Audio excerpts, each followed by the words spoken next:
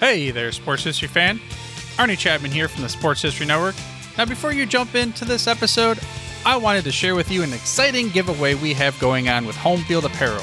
We have a digital $50 gift card to homefieldapparel.com for one lucky fan of the Sports History Network. All you got to do is head over to sportshistorynetwork.com/giveaways to sign up. Again, that's sportshistorynetwork.com/giveaways.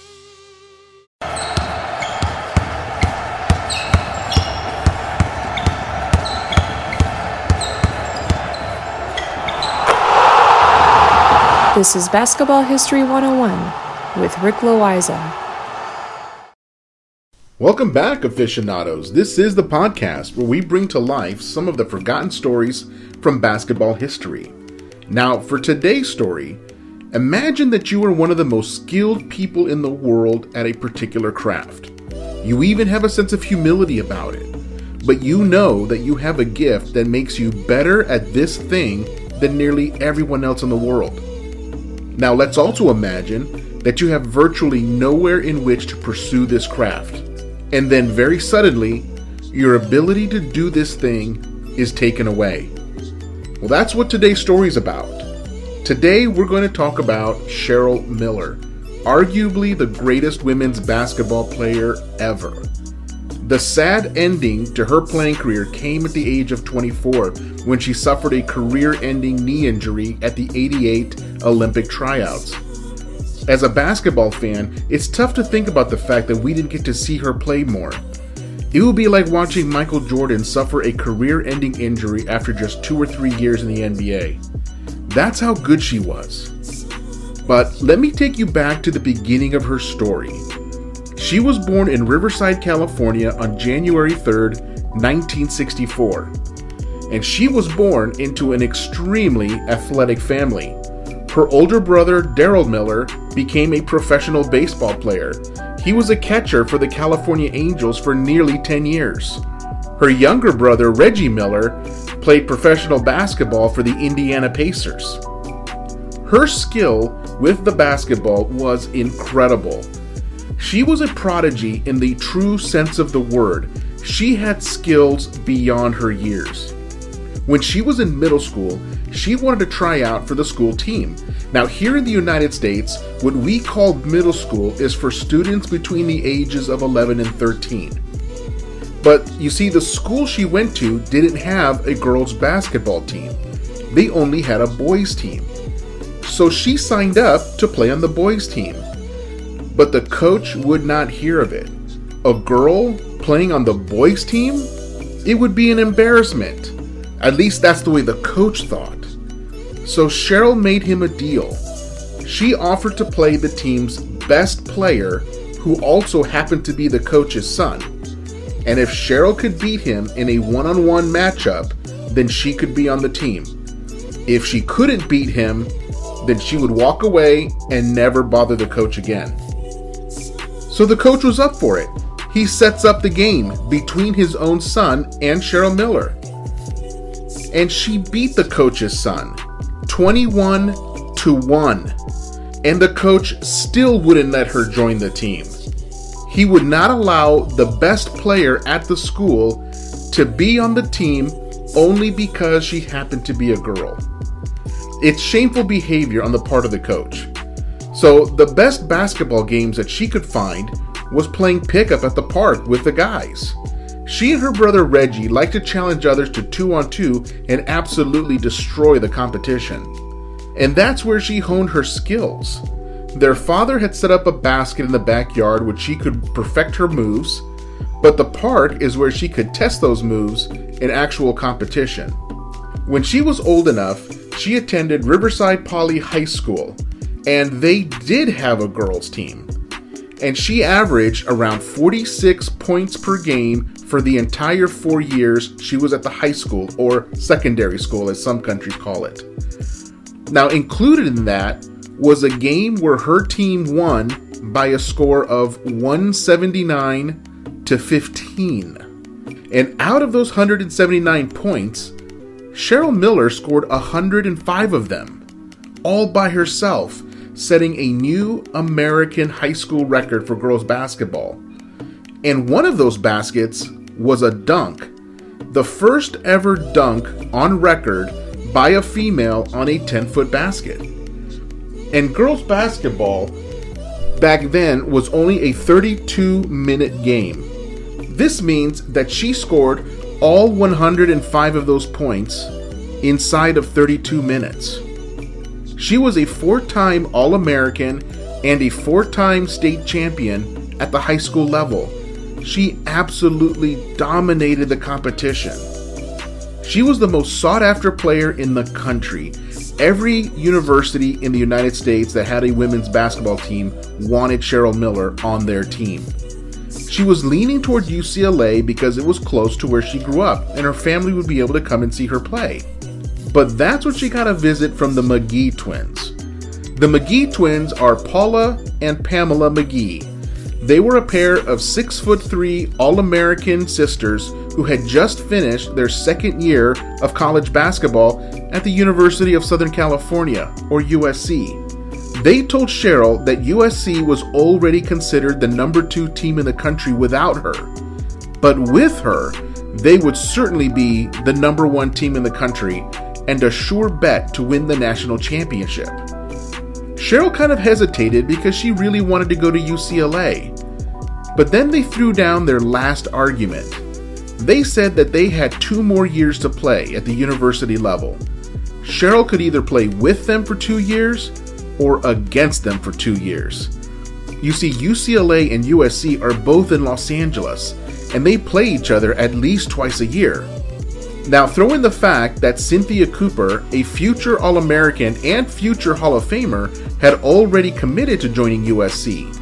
This means that USC would potentially have 4 All-Americans on the same college team. Well, that's all Cheryl needed to hear. She was headed to USC. And we'll get more into that part of the story right after this break.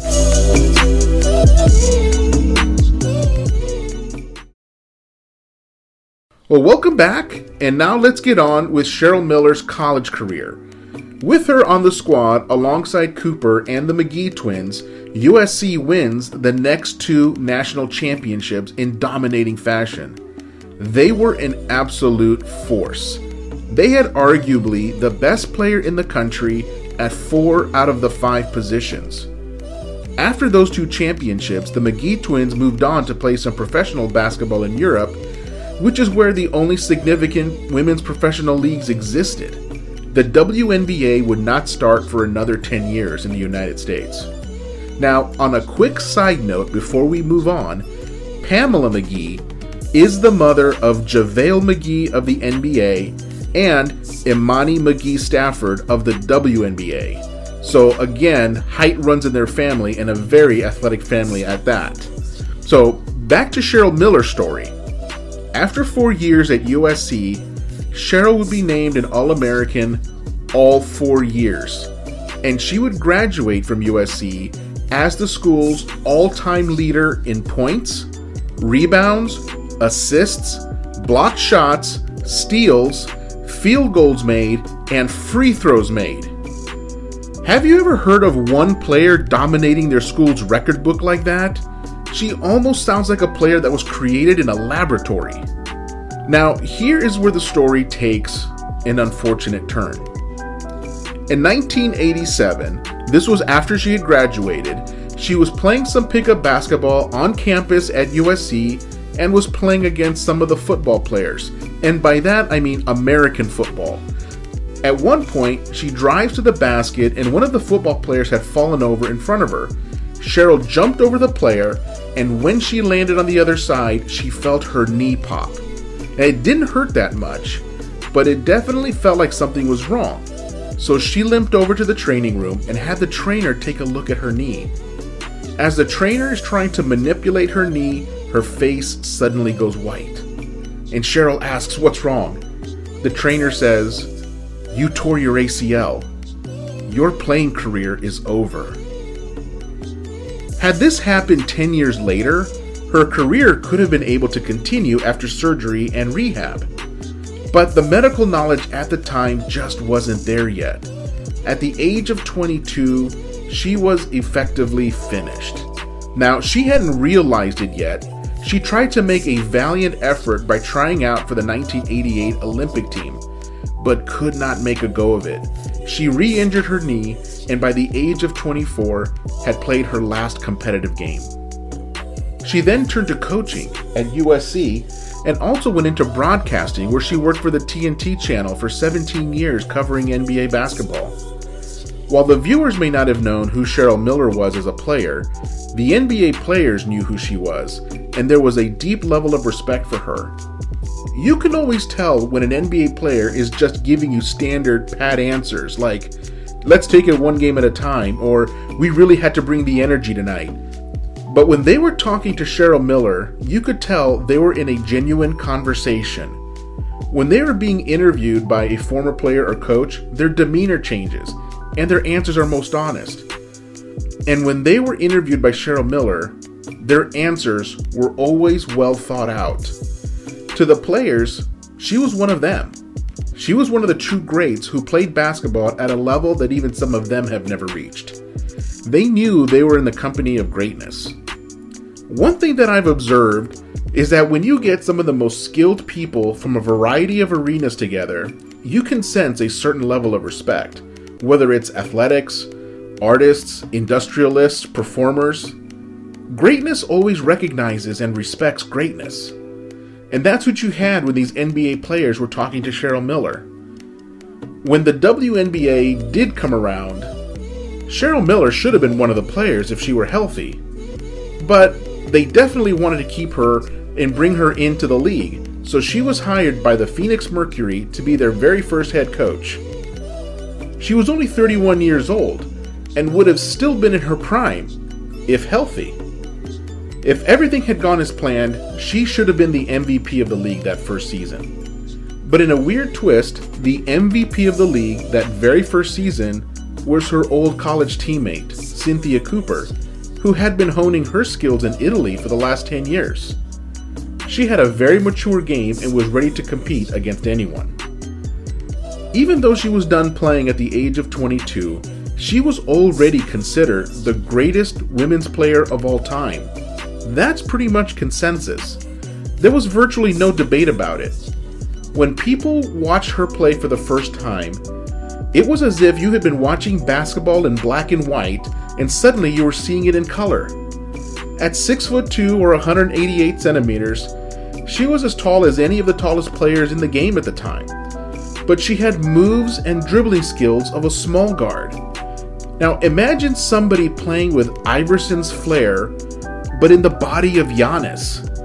That's kind of what it was like with Cheryl Miller. She possessed every skill a basketball player could ask for. She could play all 5 positions at an elite level. And that was enough for her to be inducted into the Hall of Fame in 1995. 10 years later, her brother Reggie was also inducted into the Hall of Fame, making them the only brother and sister combination to be in the Basketball Hall of Fame. And when Reggie was giving his speech, he said, "It's so special to have the 3 greatest basketball players of all time in the room right now. Magic Johnson, Michael Jordan, and Cheryl Miller." It's too bad to see greatness cut short. It's somewhat of a theme with this podcast, but there is a purpose for it. When you look back at episode 12 on Bill Walton or episode 3 on Marvin Barnes, both of these stories have a theme of greatness cut short or greatness unfulfilled. But that's one of the reasons we do this podcast. I want to make sure that we do not forget these great players, these ones that should have had great careers but were cut short either because of injury or other circumstance. I want to keep those stories alive and make sure those players stay in the conversation of the all-time greats. They deserve to be there. And many of these players don't have a lot of video on them, so the only place to find their stories are in books or articles. Relatively few people today remember Cheryl Miller's playing career, and that's a shame. And if you want to know a little bit more of her story, there is a 1-hour documentary about her called The Women of Troy, which focuses on her impact on the game of basketball. It will leave you with a whole new respect for Cheryl Miller. Well, that's our story for today. Join us next time as we cover 5 more NBA nicknames and how they came to be. We'll talk about the New Orleans Pelicans, the Memphis Grizzlies, and we'll also go through the Texas Triangle, the Dallas Mavericks, the Houston Rockets, and the San Antonio Spurs. That's next time on Basketball History 101. If you like what you hear, please hit that subscribe button wherever you get your podcasts, and check out our page on Facebook. It's called Basketball History 101 Podcast. There you will find shorter historical posts as well as comments and discussion starters on today's game. I'll also announce there when new episodes come out. I want to thank my producer and editor, Jacob Loaiza. Join us each week as we continue to mine the history of basketball for more great stories from the past. Take care, and see you soon.